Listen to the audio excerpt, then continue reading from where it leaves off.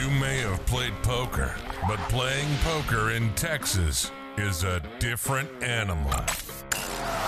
This is the Texas Poker Podcast with Tyler and Clint.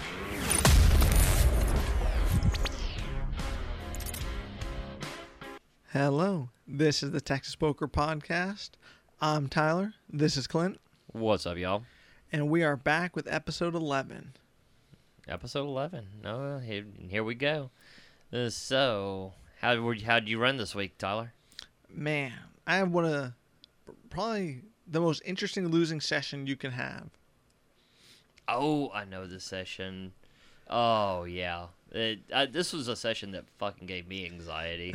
So, yeah. So, go ahead and tell us about this session. So, I sat down, so I guess we'll talk about each buy-in, how much the buy-ins were. So, the first buy-in, I sat down, I bought in for $500. Which is your normal buy-in, for the most part, right? Correct, at the 1-3, yeah. Okay. So the first hand, I end up with like a suited connector, like 7-8 suited. And I flopped, someone raised pre-flop. It was three ways. I called, flopped one club. I had 7-8 of clubs. It checked through. The turn brought another club. It checks to me. I bet both people called. I bet small. I end up hitting running clubs, but it also brings in very obvious straight draws. I think the board was like 9. It brought in a very obvious straight. I don't remember the exact straight because I was thinking of my flush. I was thinking I could get value from a lot of straights. Okay. So I ended up betting pretty big on the river and getting called by, I think he ended up min-raising me back, and I just called to the nut flush. Oh, God. Yeah, so, and I mean, I was low enough after that to where I just reloaded. And I was like, well, flush over flush. Especially runner, backdoor. That was my thing. That's dirty, man. Right, so I was like, well, okay, well, you know, if you're going to play the suited connectors, that's just the price you pay whenever, I mean, you're going to lose to the nut flush sometimes whenever you play the 9-8 suited, 4-5 suited. I mean, once you get min raised on the river, I mean, I don't think you ever love seeing the min raise there, but I mean, with the flush draw, you're just not folding there. I mean, you want to talk about exploitable. If you're folding flushes for a min raise on the river, I mean, that's, yeah, I mean, it's an easy call, so God almighty, that's a, dirty hand. Right, and that was the first orbit. So I ended up adding on, but I didn't add on. The game was very deep stacked, so I didn't add on for 500. I added on for 1,000, right? Oh, God, okay, so your normal buy-in's 500, and the first orbit, you are now on a second buy-in of double the amount that you did. Did you do this just because you were deep stacked? Because everybody was deep stacked? Is that the reason? I did it because everyone was deep stacked, and well, I did it one other time and it worked out pretty good. So that was kind of my reasoning. Well, if it worked out one time, it's got to work out again. I mean, nothing's ever not worked out one time and then gone, haywire another time. Right. So that was my reasoning, and. Okay, well, as long as you got good reasoning. So the game was playing very big, a lot of straddles, and I ended up in a heads-up pot with, gosh, I really should not be playing these suited connectors. I had another, it was either 7-8 or 8-9 suited. Mm-hmm. And somebody raised pretty big, which was, I mean, it's still the standard raise size. And I was the button straddle. And so by big, you mean it was not a 3-bet, but raised like maybe 30? It was 1-3? 30, right. Okay, I gotcha. But there was the button straddle, so someone made it 30 from about late position. Okay. And I called, and then it was heads up. Y'all are so deep stacked. I like this call here, so, okay. So the flop came, so I had an 8 of suited connector hearts. The flop was queen high with 1 heart and an 8. Okay. he then bets very small on the flop. So I was like, well, I could turn equity. He might check through on the turn. It's a pretty weak C bet, is what I was thinking. I mean, you said it's queen high, Yes. so I mean you're ahead of like king jack, ace jack, a lot of broadways. I mean even like maybe pockets. Pocket sevens might be a kind of a weird bet here, but there's definitely things you're ahead of on this. And like you said, there's a lot of backdoor equity. It sounds like. I'm ahead of ace king, which is kind of what I kind of put him on. Right.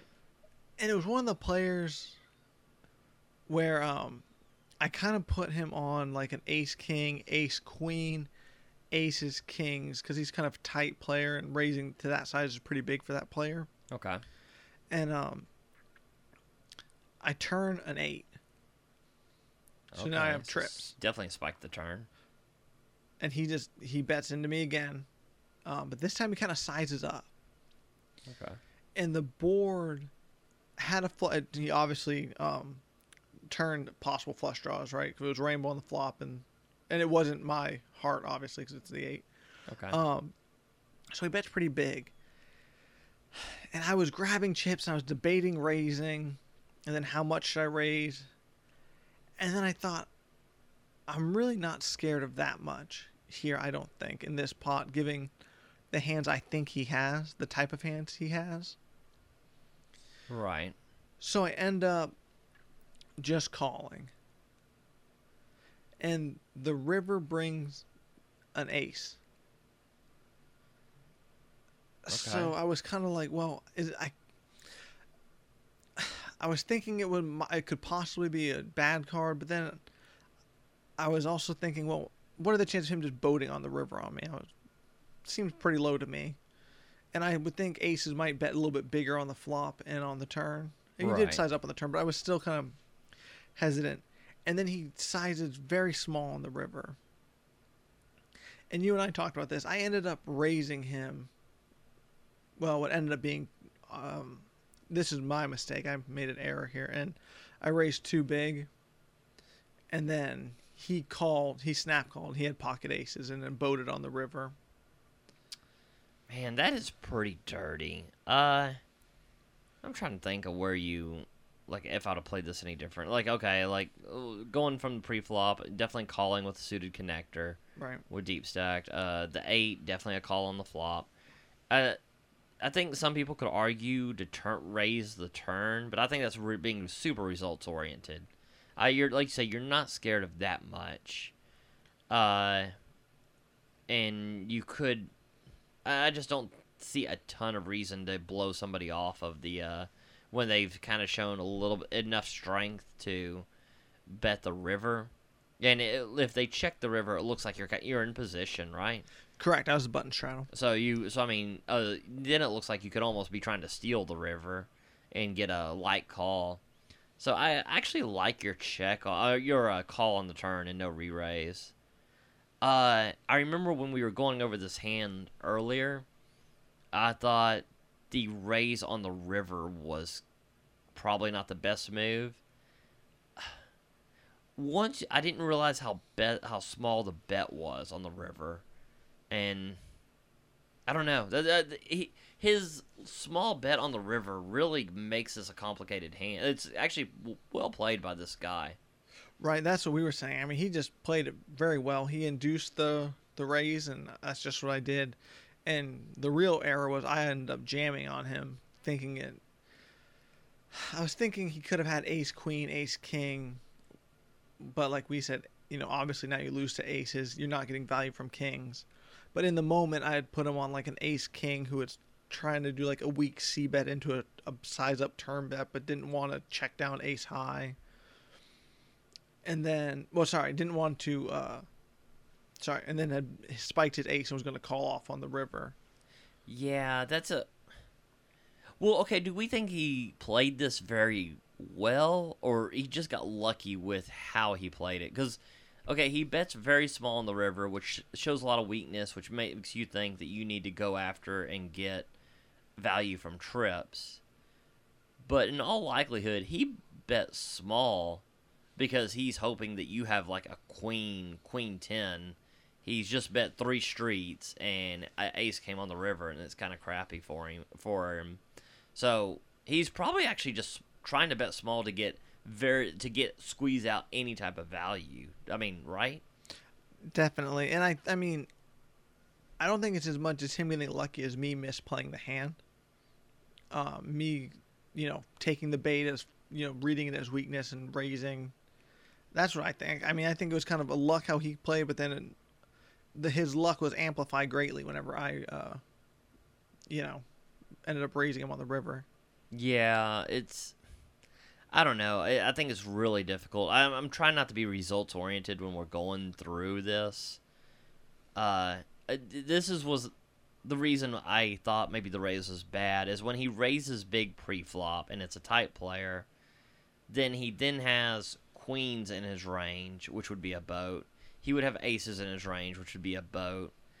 He would have kings, but when you raise that big, you're not getting any value from kings. They're just folding. Jacks the same way. So really, when we were going over this, the only hand I could see when you raise big, maybe getting a call from, is like ace queen. Right, so, and when you're trying to put them on one very specific hand, it doesn't normally work out. Kind of difficult because a lot of everything else is basically because we would said like ace king, but I don't think most players are gonna barrel. The 8 wasn't a good card to barrel on for ace king, so I'm not sure a lot of players would have done that. I mean, people do crap all the time they shouldn't do, so he could very well have ace king here. But one is I'm not sure how much value, if you're getting that much value out of it, and I just don't think it's likely that he has it. Like I say, ace queen would have been, you look like a genius here, but with queens and aces being in his range, and kings, and there's a lot of hands he has here that you beat that just I don't think you're getting a lot of value from when you raise. Oh, absolutely. In hindsight, everything is so clear. But oh yeah, I mean, a lot of it coming from hindsight too. So it's I mean, at the end of the day, if someone hits a 2-outer on you, they're gonna get money. It's just a matter of how much. Yeah, and I make sure it's all of it, like you said. Well, you don't want to go home. You don't want to have this man thinking he left something on the table. Exactly. So that wasn't great, and those two hands were very close to each other, probably within the hour. That's a rough hour to start. So I decided I should reload for 1,500 this time. And your normal buy-in is 500. You keep bringing that up. Yeah. Yeah. Because it went through my head. Because when you texted, like, you're in the game for, like, 3,000, I'm like, what in God's... I mean, all I know is your normal buy-in is 500. So I'm like, what the fuck happened? He's busted out 5 goddamn times and he's buying in again? I was like, what in the hell is going on? And I was like, and I mean, that's not even the end of what you said. And I'm like, oh God, this is a disaster. Right. So now I have 1,500 in front of me, and I get dealt pocket queens. I do the standard. I put in the 3-bet and get it heads up. Right. Flop comes Jack 3, feeling great. I'm feeling great if this is not usually multi-way. How many players are there? Heads up. Oh, heads up. Okay, thanks. So I put the 3-bet in. I get it heads up. I make it 75 pre-flop. The flop comes Jack 3, I believe, and I put in my bet, my C bet. He only calls, and then the turn is another low. Probably I think it's like a 6 or something. I'm feeling really good here with queens. Did you bet this turn? I believe he sized up. Okay, so you bet on the flop, he calls. Sorry, I messed up. He check raised me the turn. Ooh, this gets dicey. Super dicey. Okay, so...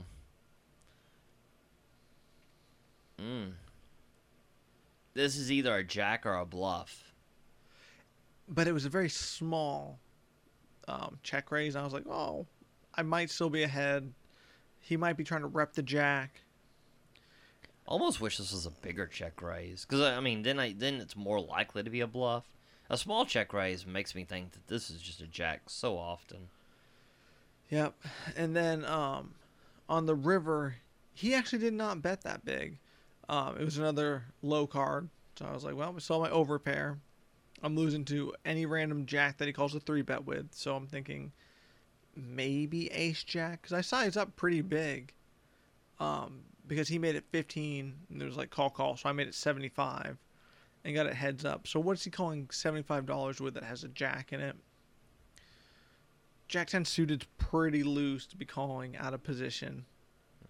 You're playing at 52. I think Jack 10 suited's well within a lot of people's ranges there. Oh, Jack 3 suited is possible, but yeah. So on the river, there's no flush draws or no flushes complete, and it's Jack. I believe it was like 3, 6, and 7, right? Okay. And he bets probably like I think it was like 200 or 300, probably like maybe 250. This is looking worse and worse for queens. So I'm guessing you call here. Yep, I call, and he has quads. He flopped quads. Oh God, he had Jack and flopped quads against your queens. Makes sense for how he played it though, because it's very hard to get value from anything when you have all the jacks. Oh yeah, absolutely. Here's a question: Did you think about folding the turn at all? I thought about folding the turn, but then I was also... The player seemed very capable. Of making a bluff? Yes, he seemed like a very solid player. So, yeah, I definitely had him trying to rep that in his range. Well, because once he check raises the turn, I mean, I don't think you're beating any value hands. We always talk about those min check raises always being just so nutted. Yeah. But it's always so hard to fold to such a small check raise. Well, and it can be super exploitable. I mean, if you're folding to, I mean, when it's a min check raise, I mean, you only have to be right 1 out of like 5 or 6 times probably to make this a good call. So but I mean, once he does that check raise, God Almighty, it just, well, did you think about folding the river at all? So I did. Oh, I definitely thought about it.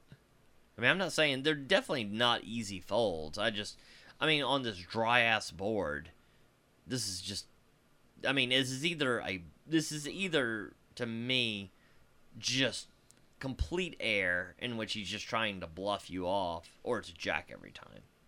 Right. And I love those hands. So fun to play that way. Yeah, But, yeah.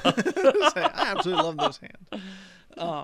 So he had the quads. So didn't see that coming. Yeah, I mean, quads are hard to beat.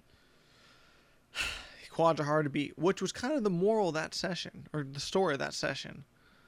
Yeah. I saw quads more times that night than I had my entire life.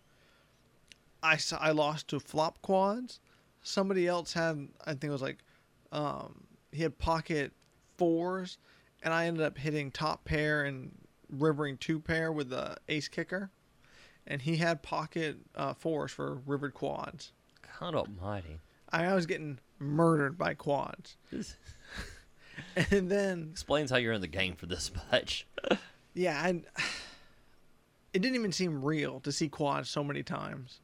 And then I get this hand where this player gets felted, and I end up getting quads. I get pocket kings all in versus pocket jacks pre-flop and end up turning and rivering kings.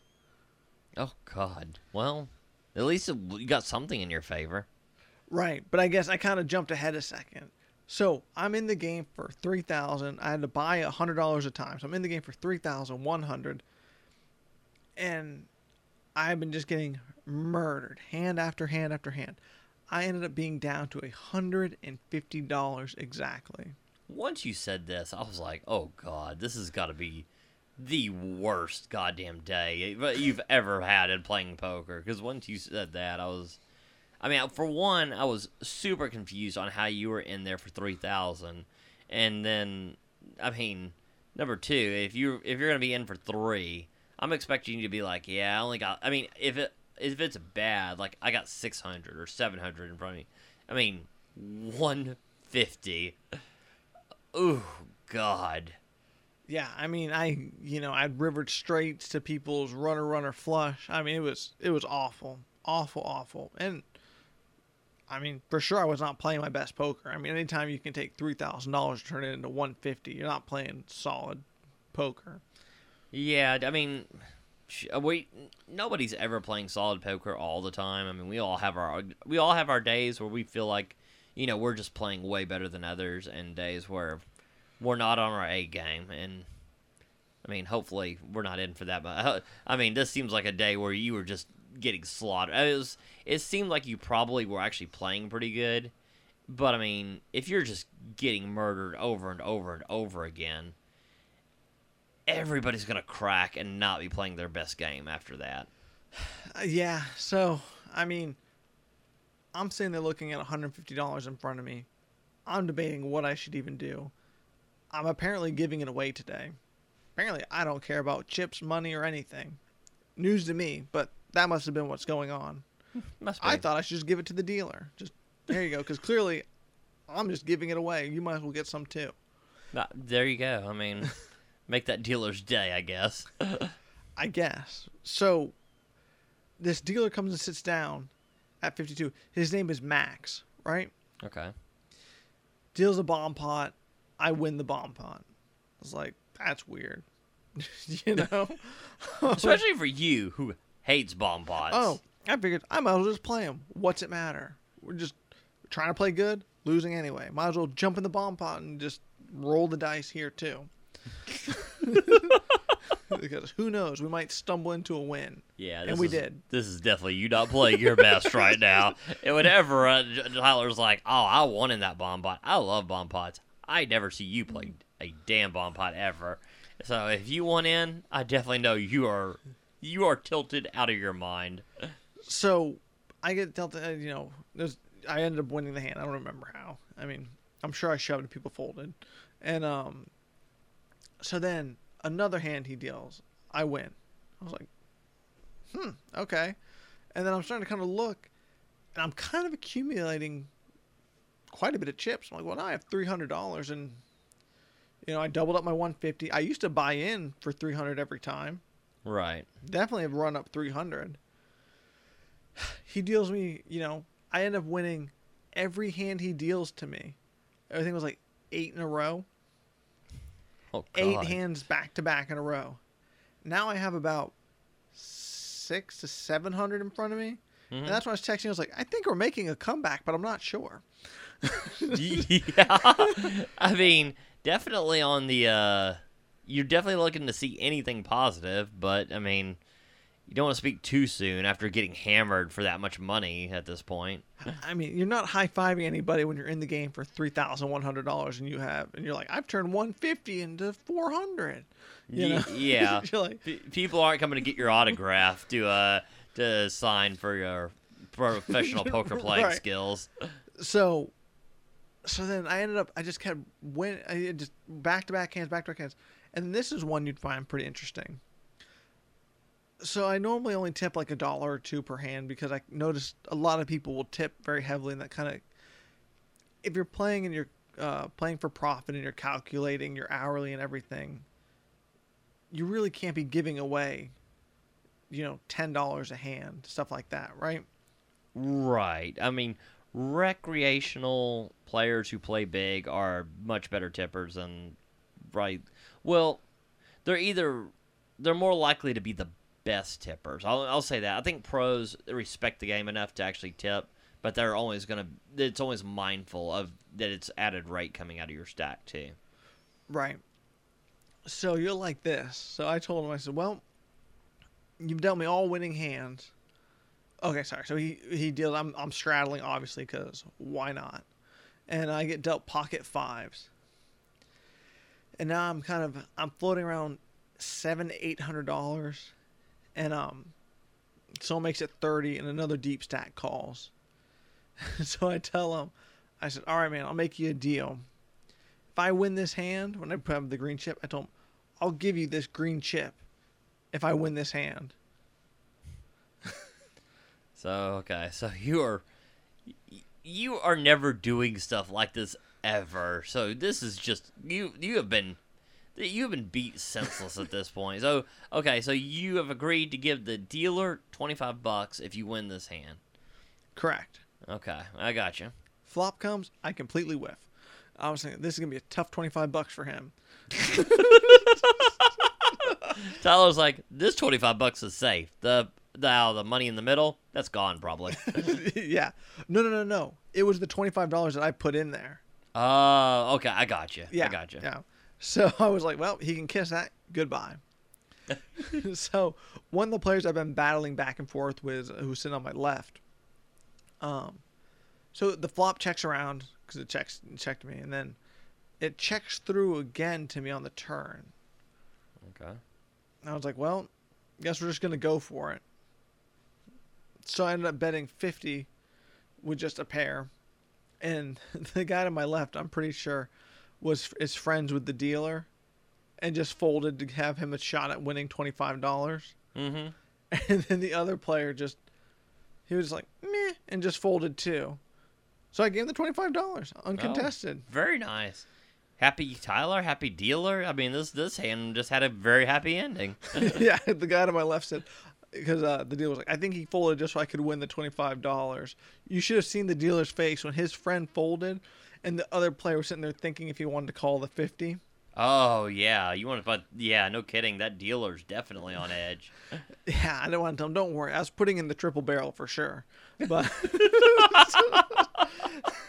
say, if he didn't fold at the tournament, we weren't giving up. But so yeah, he was super happy. And then I ended up running that back. So then I ended up playing, some other people came and sat down, and we ended up running that $150 back up to about maybe $2,600. That's insane. That is just ridiculously insane. When I heard this, I was just so blown away. I mean, I was going from debating just making a splash pot with my $150 because apparently I'm giving it away, so I should just make a massive pot and leave. I was thinking I should throw it on a different table and leave. I should give it to a dealer. You Clearly, were just done. You were basically done with the session in every way, form, or fashion. Right. I was like, well, I mean, it's definitely gonna. I don't know. I was like, I mean, clearly it's time to go home. I mean, you just turned $3,000 into a $150, so it's probably a good time for you to leave. I mean, the chances of this happening are so low. It is just ridiculous, man. And then I ended up, I was playing with a bunch of people who had just sat down. I put in the triple barrel with the 7-deuce offshoot and showed that. That, definitely caught some people's attention. And then I used that to get value later on different rivers.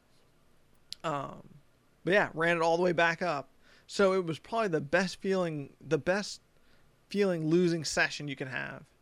Oh yeah, it's amazing how we're just so biased. Like the recency bias for poker players is amazing. 'Cause that had to feel amazing. Yet if you were to just go nuts and win make your 500 into 1,500 and then come back down and win to where you were winning 800, I mean, you'd feel like, oh, what did I do? I'm an idiot and all this.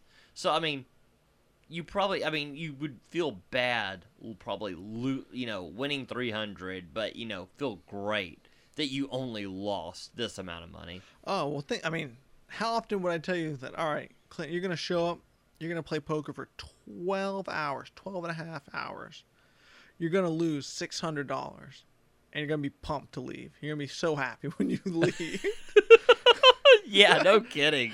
That's a hell of a story there. Right. I mean, which I was so happy because when I realized how much you were in for and you were in for you had 150 in front of you, I was like, oh shit. Oh, that's what I was thinking the whole time when I was looking at that 150. I mean, it's not my money. I was getting anxiety reading the text messages. I was like, oh god, this is horrible for this dude. It was horrible. Wow, that's I will say made for good content because that's some hell of a stories right there.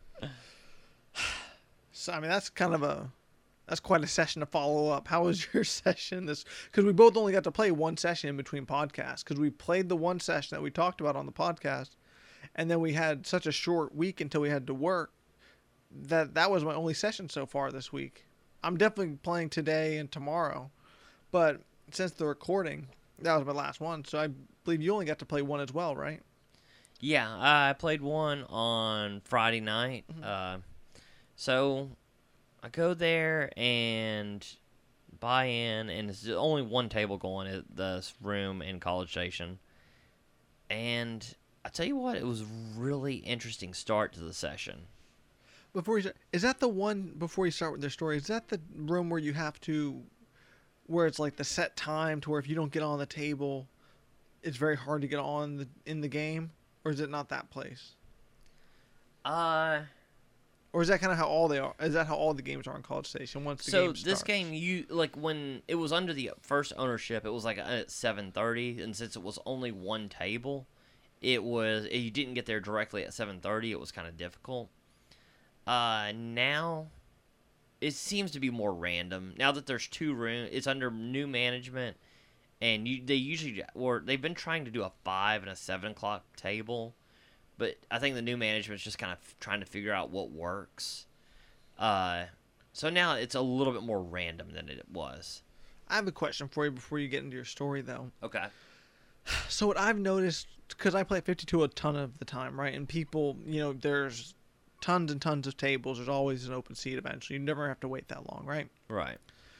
But what I've noticed whenever I play at places where they only have one table running, and if you show up at like midnight, 11:30, and if you're first on the list, do you notice that when people bust out, they almost feel like they're obligated to play? Like they don't leave because they know when they leave they cannot come back because the list is waiting. So you seem like you have people who will just rebuy because they don't want to leave the game that other people are trying to get into, is almost what it feels like to me. I think that doesn't happen at the games I play at. I think it's actually another factor. A lot of people, like when it's 9 or 10 people like on the table, people will leave. But once it gets to like 7, 6, or like 5, nobody wants to leave because they don't want to be the one that breaks the game. No, but I've noticed this when people are waiting to get on the game. Yeah, nobody like. Yeah, I guess I do. Like, okay, I don't recognize that late at night, but I do recognize it during the day if there's only one table. Yeah, they're more likely to buy in again because, if they decide not, if they're, well, here's the thing: if they're on the fence, yep, then they know they can't go back the other way. I mean, if they buy in again and then eventually cash out in 30 minutes, it's fine. But once they leave that table, they can't change their mind then.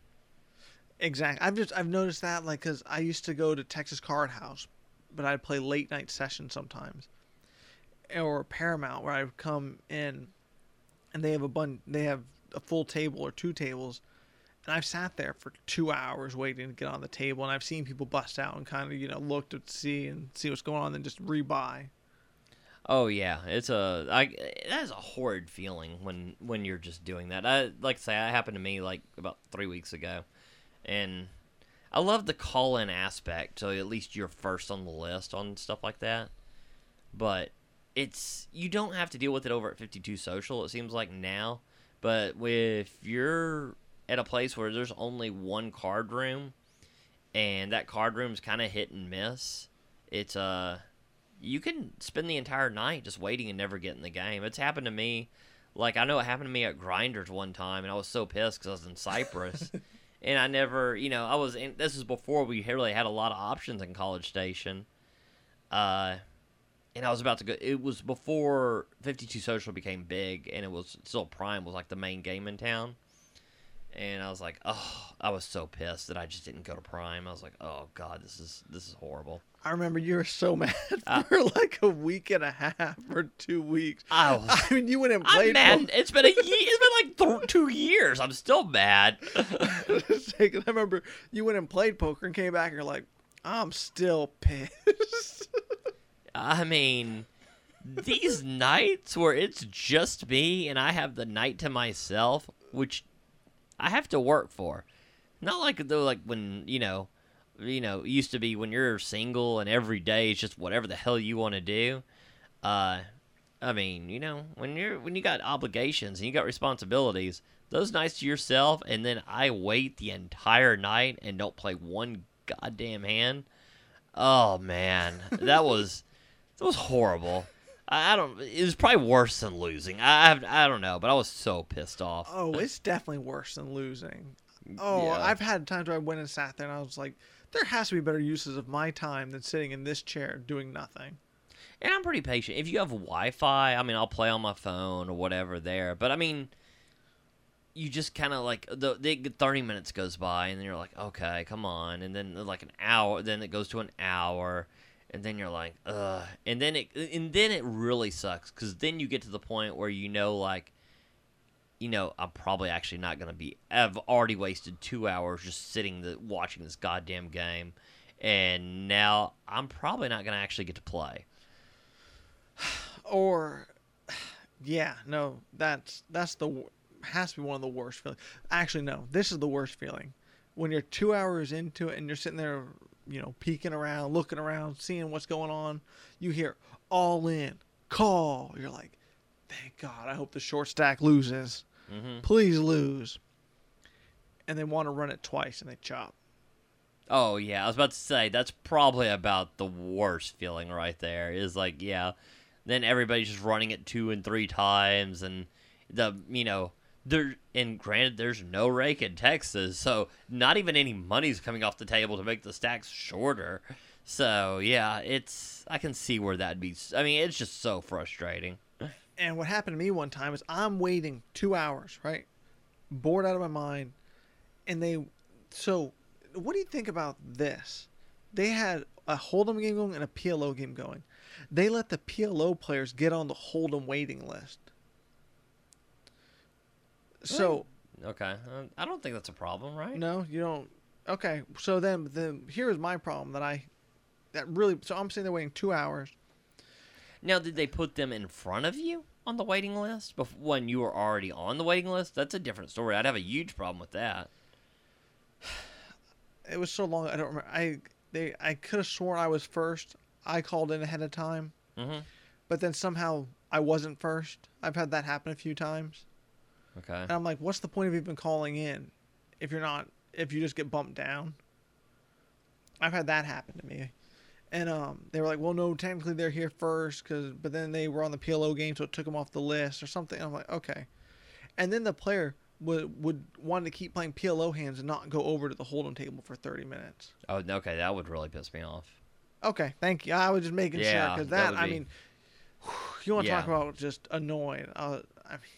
Man, that was tough. Okay, so, speaking of this, I've run into this at one of the rooms in College Station. Maybe both of them. Nobody seems to know. I think it's a very easy concept of how a call-in should work. Okay. So, so you called in and somebody is there and wants to play. Before I give you because I know exactly how I feel about it, what do you think should happen? Okay, so you've called in, but you're not there, and there's an open seat, and someone is there ready to play on the list behind you? Correct. They should sit down. Correct. I mean, this is a no-brainer. Yeah. You are not there on there. Now, if you call in and there's people that come in after you and get on the list, and you get there and you are not there yet, I mean, they should play. Yeah. Right, okay. Absolutely. I mean, to me, this is a no-brainer whatsoever. Now, if they get there and get on the list after you, and you get there before the seat is open, you should be first. This is super simple, correct? It is the whole point of the call-in, or You should just be calling in to talk to whoever's working. If you calling in to get on the list means nothing, what's the point of calling in? Okay, so in College Station, like, and I've seen this happen multiple times. If somebody is there ready to play and somebody else is called in, they will let that person play until the person shows up, and then they have to get up and leave. Absolutely not. Okay, and then now they've never done it at the new management, but the old manager, which it did this, and he's like, well, somebody's already there, but I'll let you play for 45 minutes till they show up. I'm like, no, I am not coming to start your game and get it off the ground and then leaving when someone else, gets. I was like, and nobody seems to get this. I do not know how in the poker world, this seems to be very commonplace. Nobody understands it at any of the rooms. Okay, so here's the route I thought you were going to go. Okay. I thought you were going to say, you call in, they hold your seat, leave an empty seat while the player is sitting there watching, like looking at the empty seat. I mean, that would be... I mean, it is the case if they don't agree that they're going to get up when you get there. Oh, God. I mean...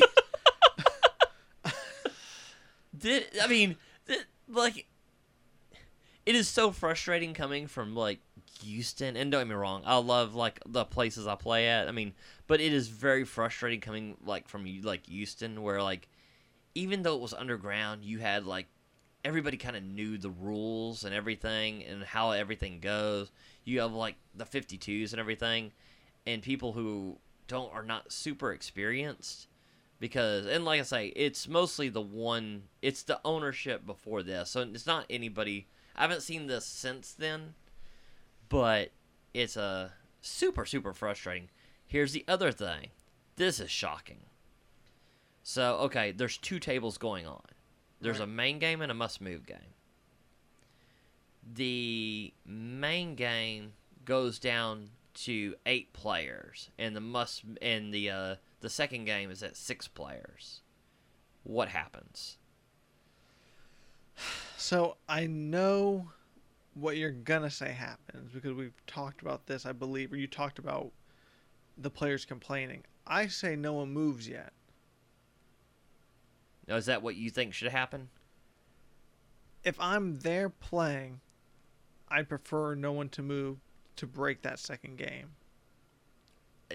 Here's the thing: I've never seen it's one thing. I understand you have a main game that you're not supposed to allow to break, but 8 players is not breaking the game, and those players at that table will argue to break the second game that is going on with 6 players, and take 2 players from there, and just break that game, and leave 4 players just sitting there with another table. It is the most baffling thing I've ever seen. Okay, I thought you were actually going to go the other way with it. I didn't think you were going to go the way with it. I thought you were going to say that's the point of the must-move game, is that they have to move. Oh no, that I can understand. The main game is the game that is always supposed to be there and not break, and you keep that going. But you don't just break you don't break another table for no reason just because they don't want to play 8-handed. I'll do you one that I did whenever I was in the must-move game. I told them we had a ton of people waiting. I was there first, right? Okay. They said, "Do you want to play 5-handed until a seat opens up? You're first on the list." I said, "Sure, that's fine. We can play with. There's a ton of people here, right? Right.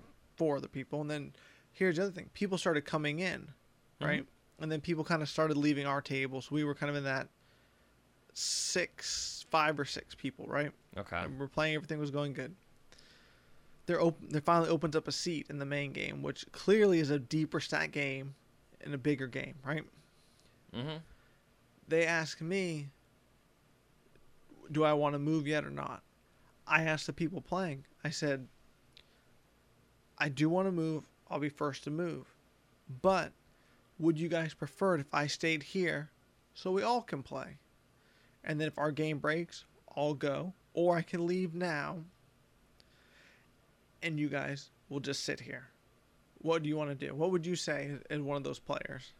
Well, I definitely seems reasonable, yeah, right? Yeah, I definitely want the game to go. So I'd say, I mean, I would rather you sit here at that point until the game breaks. I mean, that seems fair. I think that's, I mean, actually more than fair, because really, in all honesty, once they ask you, I mean, you very well could just go to that deeper game if you really want. Well, did anybody have an issue with this? So the person who was there last, decided he was going to go to the main game. Just get up and not ask anyone and go. And break our game. So when you agreed to stay with the players... Wait, so then we kept playing for about 45 minutes. Okay. But how people forget what happens in the last 45 minutes. Then I had a player get up and try to go to the main game because the seat was open. Now, okay, was it a player who was there when you made the statement, correct? Yes. Okay, because I didn't want it to be, like, if it's a new player who came after you said it, they just might not know. God, what a dick move. Oh, no. Don't worry. I told him, I'll be taking my seat now, if that's the route we're going to go, if we're going to break the game. So then they kicked him out of the seat. And then he... Oh, that is awesome. I love that. Right. That was at Champions. But, Oh, was that at Champions? Yeah, that was at Champions. Their floor ended up... And they explained it to the guy, because I guess he somehow literally forgot in the last 45 minutes. And they explained to him, you are going to be last. We're all going to sit here, and you're going to be last on the list to play. Do you want to stay here and play, or do you want him to go to the main game? Yeah. He wanted to stay and play. God almighty, man. It's like, oh God. I miss Champions. That's a great move. I like when you did this, like a lot of rooms. I was like, I'm just shocked. I mean, it's clearly the right move to make, but I thought Champions did not get enough run for being as good as they were. Hopefully they'll be back, but we'll see. Yeah, hopefully. But what do you think of that move, though? That seemed very reasonable, right? Oh, I thought that was very, very classy on your part. I mean, you easily could have gone to the deeper stack game where you could have made more money. I mean, I thought that was a really good I thought you did. I think that's what you should do, and I think it's what you did do. But I mean, a lot of other people wouldn't have and just gone to the main game, just thinking about themselves. Man, I sure do hate that your room does that. So they force 9-handed? Well, Nate, and this was before, but the owner didn't okay, I guess it's tough because College Station is such a small place, but they didn't enforce a lot of really normal rules because they didn't want to piss off the small player base. But by not doing that, they just kind of throw everybody else off. So it's I don't think they ended up doing that, but it's a couple times where they did force it once or twice. And I was like, it's a horrible business move. I mean, if you have forget what they want at the main game. If you are the owner of a business and you can have 2 tables running with 17 people paying for time, I mean, why in God, or I guess, 15 playing for time, why would you end that and have 10 people playing for time? What I've seen, who probably does it the best that I've seen, is Paramount. Because I'll go there and play at the late games, and oftentimes the main game is 2 hands of PLO or 1 hand of PLO or whatever, right, on the reverse button. Right. And they'll have a only hold'em table as well. And normally what happens is they wait for either everyone to have a seat to move it to the main game, and then you have to play the 2. Actually, oftentimes they'll compromise and just do 1 hand of PLO. Okay. But they wait for either everyone to have a seat, or, well, actually, every time they waited for everyone to have a seat. I feel like Wait, how do you mean everyone to have a seat? There's 3, so there'd be 3 seats open. I guess there's always one person sitting out, right? I guess we would draw for who sits out. Okay. But they wait for multiple seats to then refill the game. So they don't break the game by taking 1 or 2 people. They break the game by taking 3 or 4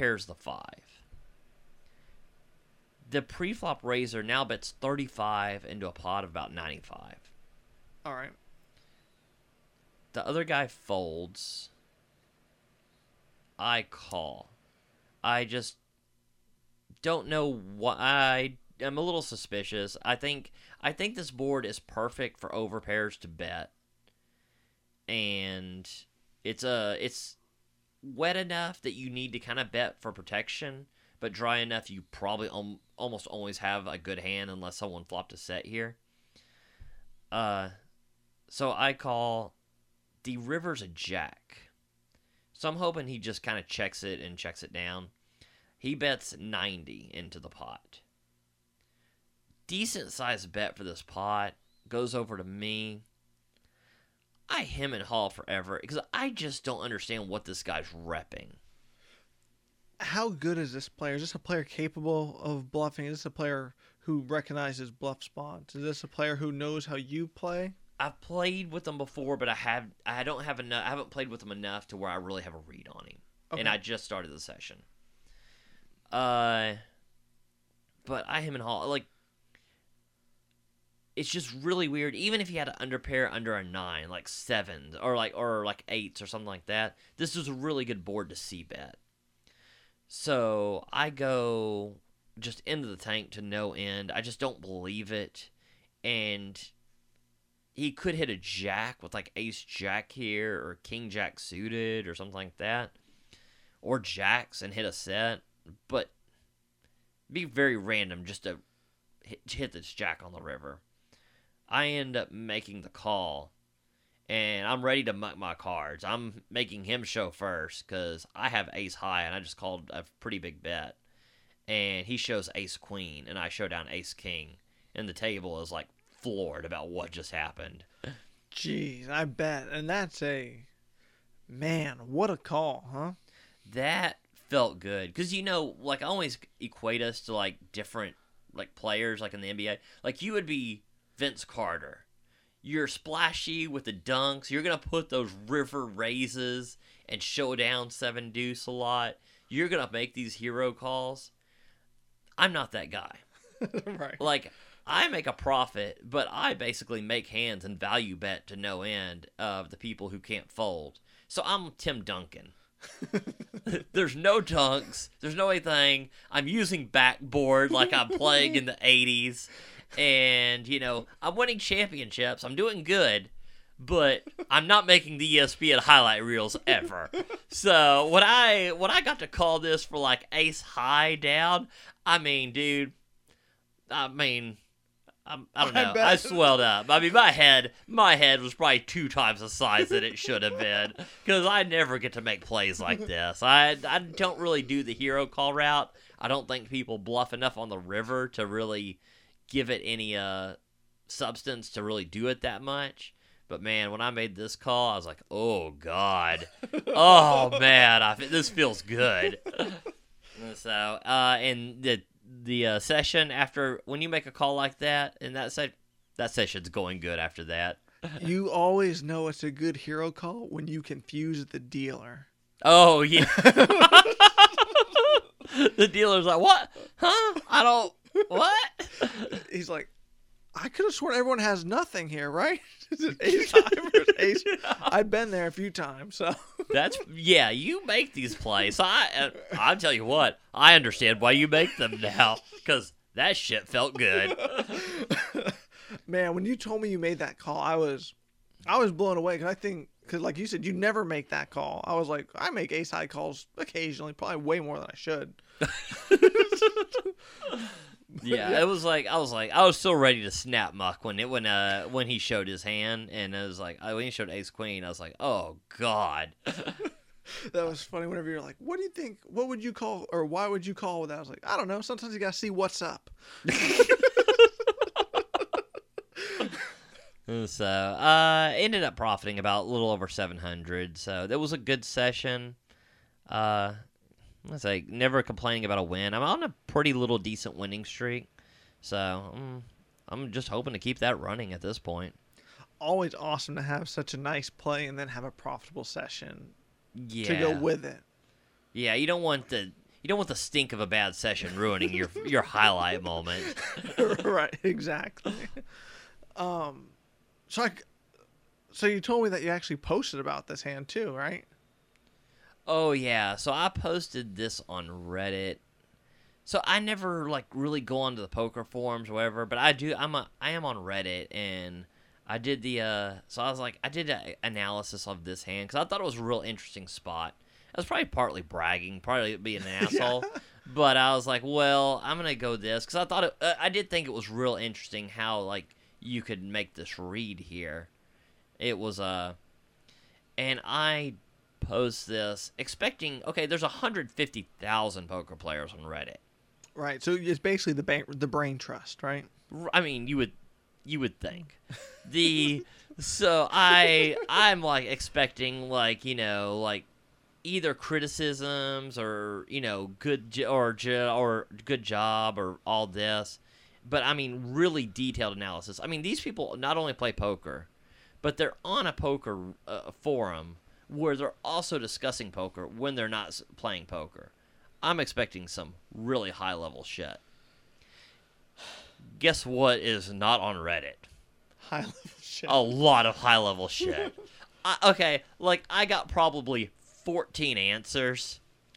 2 answers probably decently high level enough that you're like, okay, I'm really getting something out of this. This is a thoughtful discussion. 12 of the 14 answers were like, it's a fold. You don't have anything. It's a fold, and all that. But here's the thing. I'm okay if it's a fold. Maybe it should have been a fold. You're going to have to say a little bit more of a detailed hand analysis of why it's a fold rather than you didn't hit the board and he has to have better than you because he bet and you didn't hit the board. I mean, what are these people looking at as far as like poker stuff? I mean, there's nobody, training sites, books. I don't think anybody at that on Reddit, like at least 90%, have done any study as far as poker goes. And those are the people I bluff out of their shoes. God, if you could get a game with that, that would be amazing right there. Right. I remember you telling me you posted, and I too was waiting for the high level analysis. I was thinking, oh, someone probably pretty good is going to say something. And I remember you just being like, just so painful. There were 2 or 3 where I was like, okay, I really like these responses. There was one guy who's like, you should 3-bet pre-flop. I did agree with that. I think I misplayed that part of the hand. So there were a couple that were good, but I don't know how you could ever be on a poker forum, be looking at poker in a time where you're not playing poker, and then take the time to actually respond to a post, and then give absolutely no substantial analysis for the post. It is mind-blowing, right? But I guess that's... Poker is not dead. Right? I mean, I guess you have to do something during the lunch break, right? I mean, talking trash to you seems like a great way to spend my lunch break. So, I mean, they do it on Reddit, so... That was, I was sorely disappointed. Do not, I'll probably post another one. I want to see what people say. I want to see if there's any decent hand analysis on there. But, I would, it's not exactly 2+2 up in there.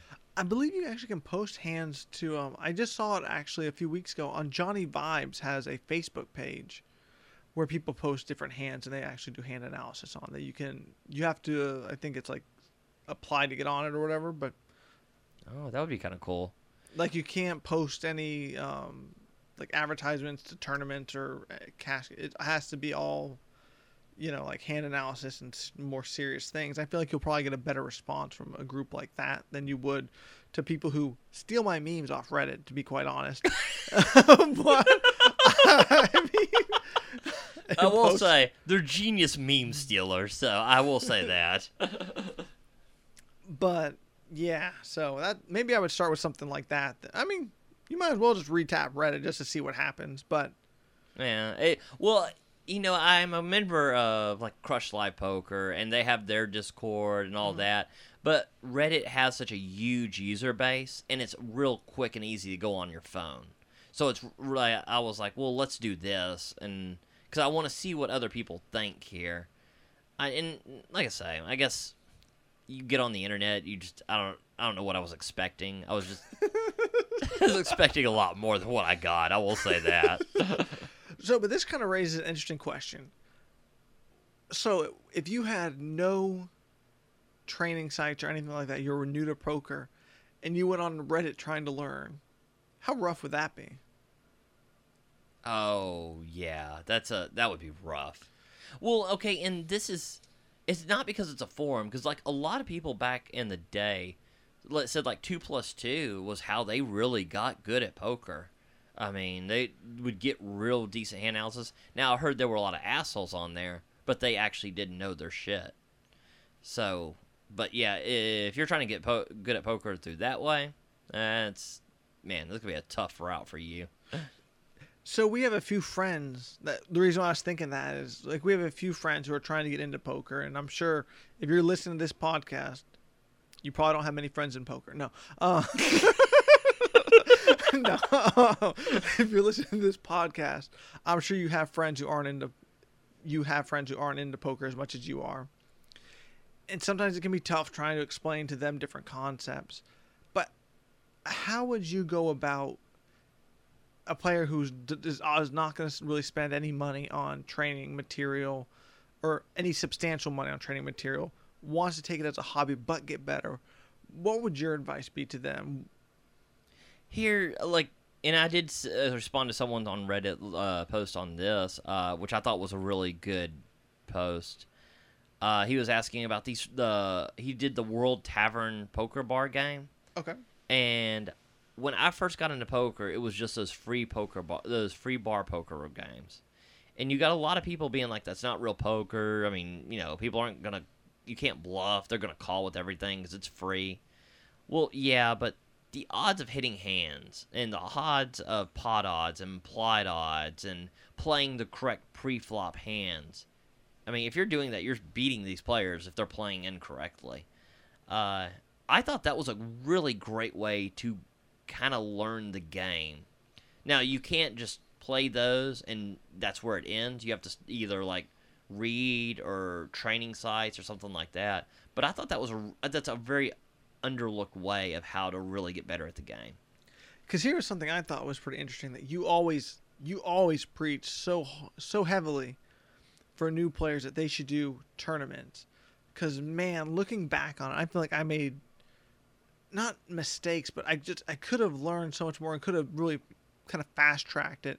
Because my whole thing was I didn't have any money to play, really, and I'd play 1-3 at the casinos, but I only had $100 to buy in, and I also didn't want to lose all my money because then I couldn't play anymore.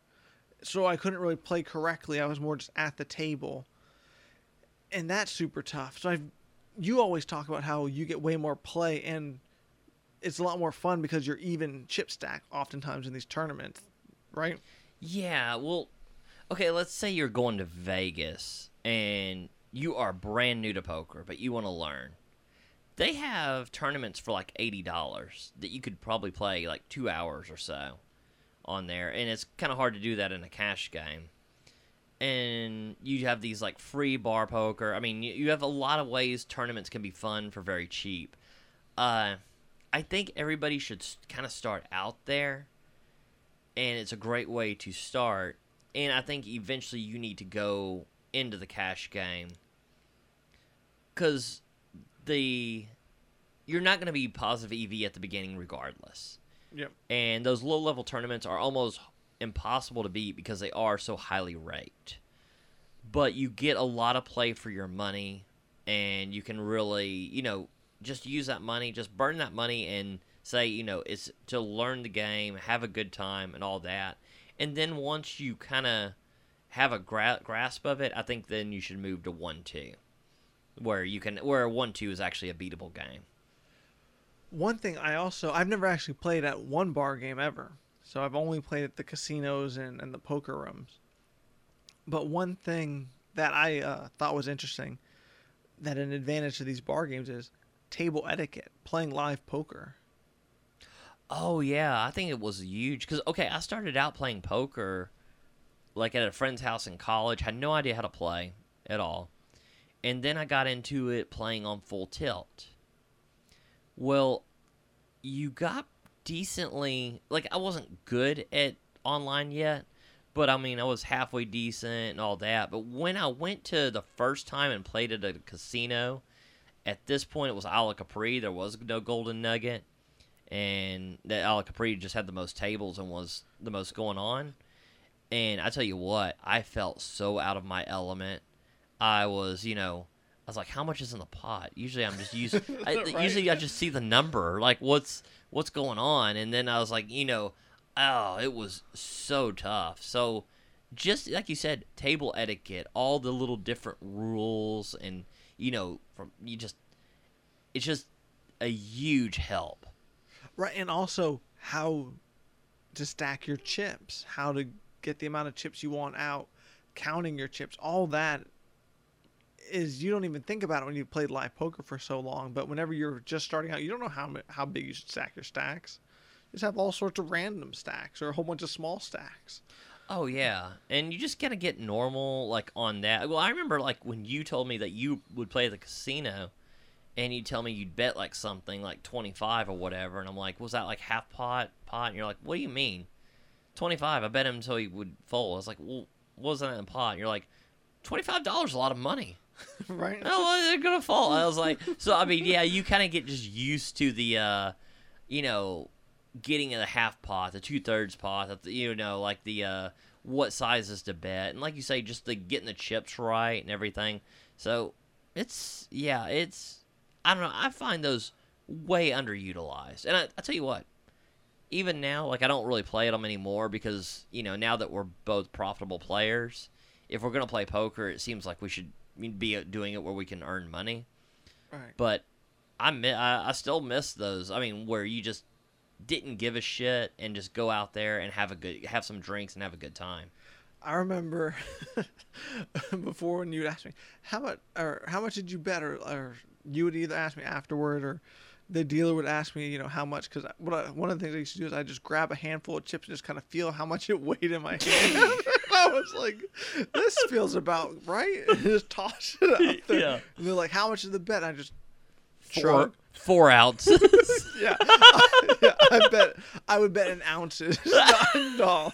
I remember that I was gonna be like, this feels substantial.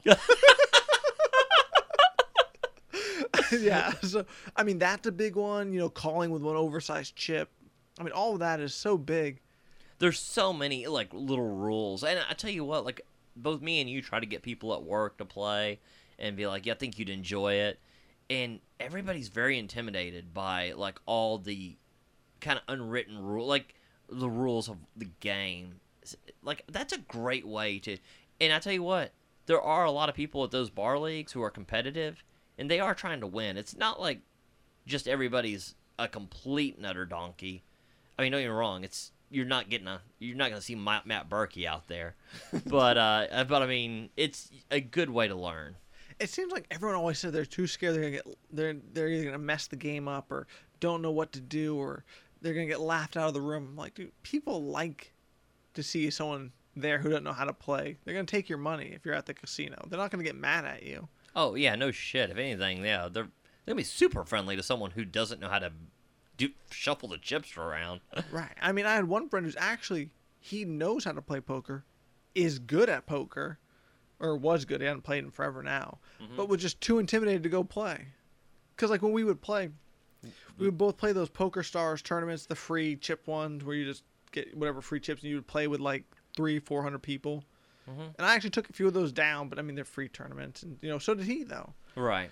You know, and you'd make those a few hour-long runs, but then he just would never go to the casino to play or to a poker room because he's just too intimidated.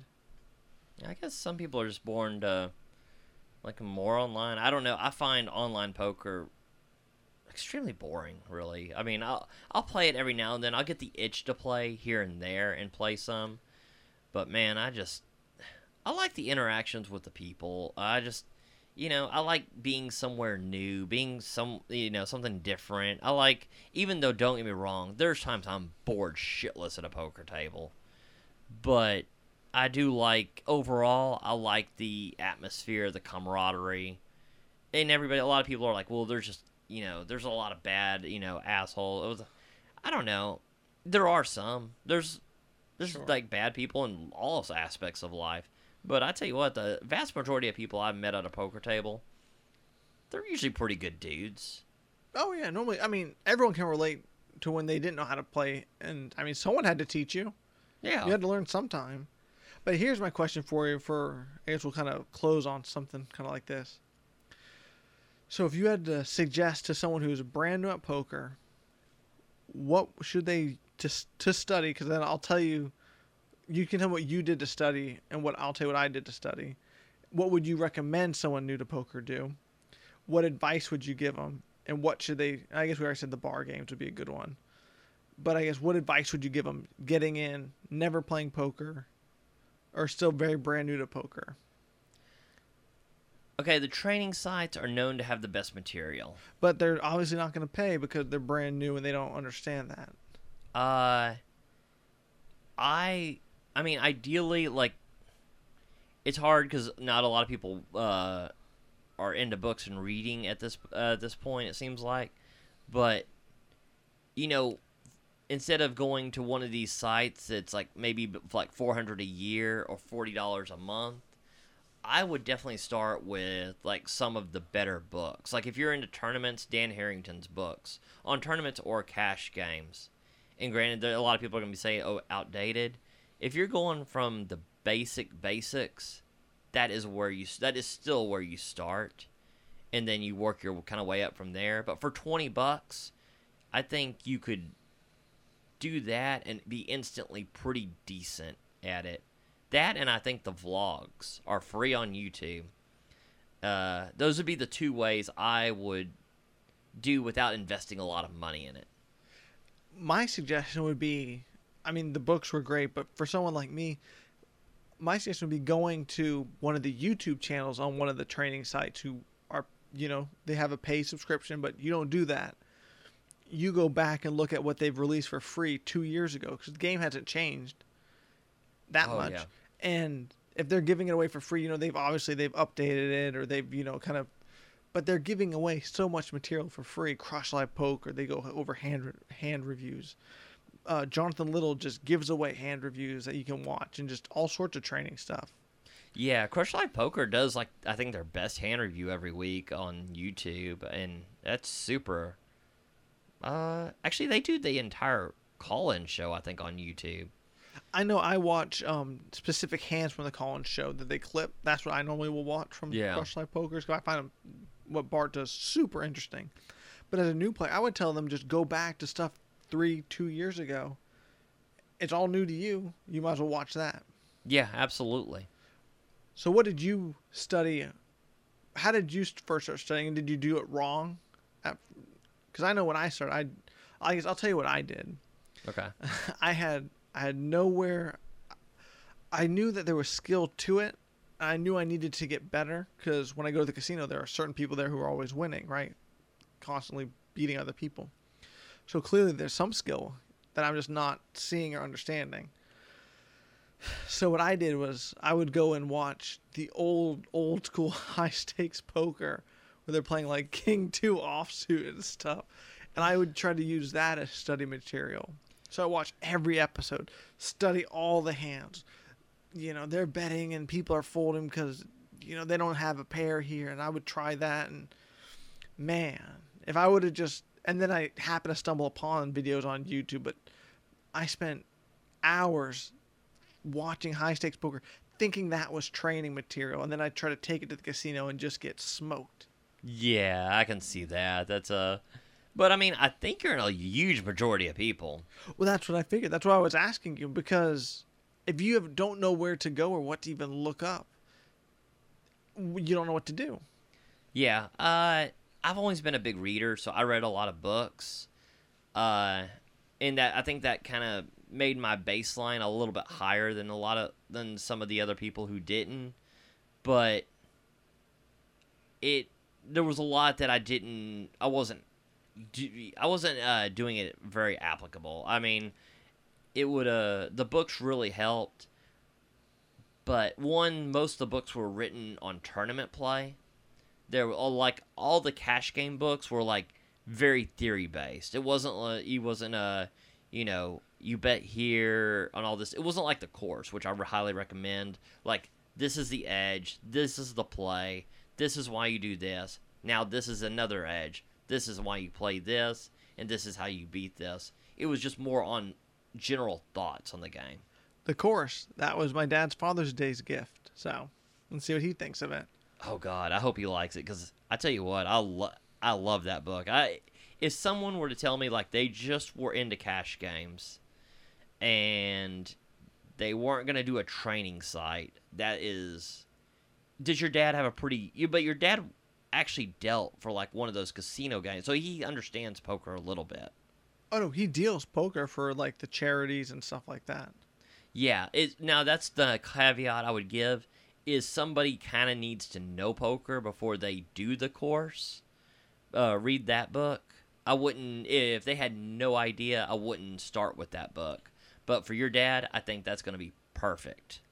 Right, I guess. I would just recommend, YouTubing anything Jonathan Little whenever you're starting off. I mean, he literally will give you the introduction course for free or whatever, or try the site, or just do what I did, start with the YouTube and then see what, comes of it. Yeah, I know you're big on poker coaching with Jonathan Little. I'm big on the Crush Live. I would say this. If you are going to pay for a paid training site, those two I think have the best value that I've come across. I can agree with that for sure. It's I won't say they're the 100% best, because I don't think you can really know, but some of the training sites, a lot of them have the same information, and I've seen them for like $3,000 and $4,000. Well, some of them have the same information, but some of them also aren't meant for people playing 1-2. Yeah, so I would definitely, like, if you want a lot of tournament stuff, you need to do poker coaching, because there is tournament stuff on Crush Live, but it is definitely not a tournament. Crush Live is more cash game based, but poker coaching does have their master cash game class, so I think you could go either or, but both of those sites, I think you get incredible value. Right, absolutely. I guess we kind of ran long on this one, so I guess we'll probably pick up that conversation about new players or what you did whenever you were starting maybe next week, if we remember. Because, I'll tell you what, this is our new longest episode, so this concludes episode 11. This with the Texas Poker Podcast. Go ahead, throw a like, throw a subscribe. We even are streaming on Twitch every once in a while, so we'll see you guys next week. That was the Texas Poker Podcast. Go ahead and rack up, add time, and we'll see you next week.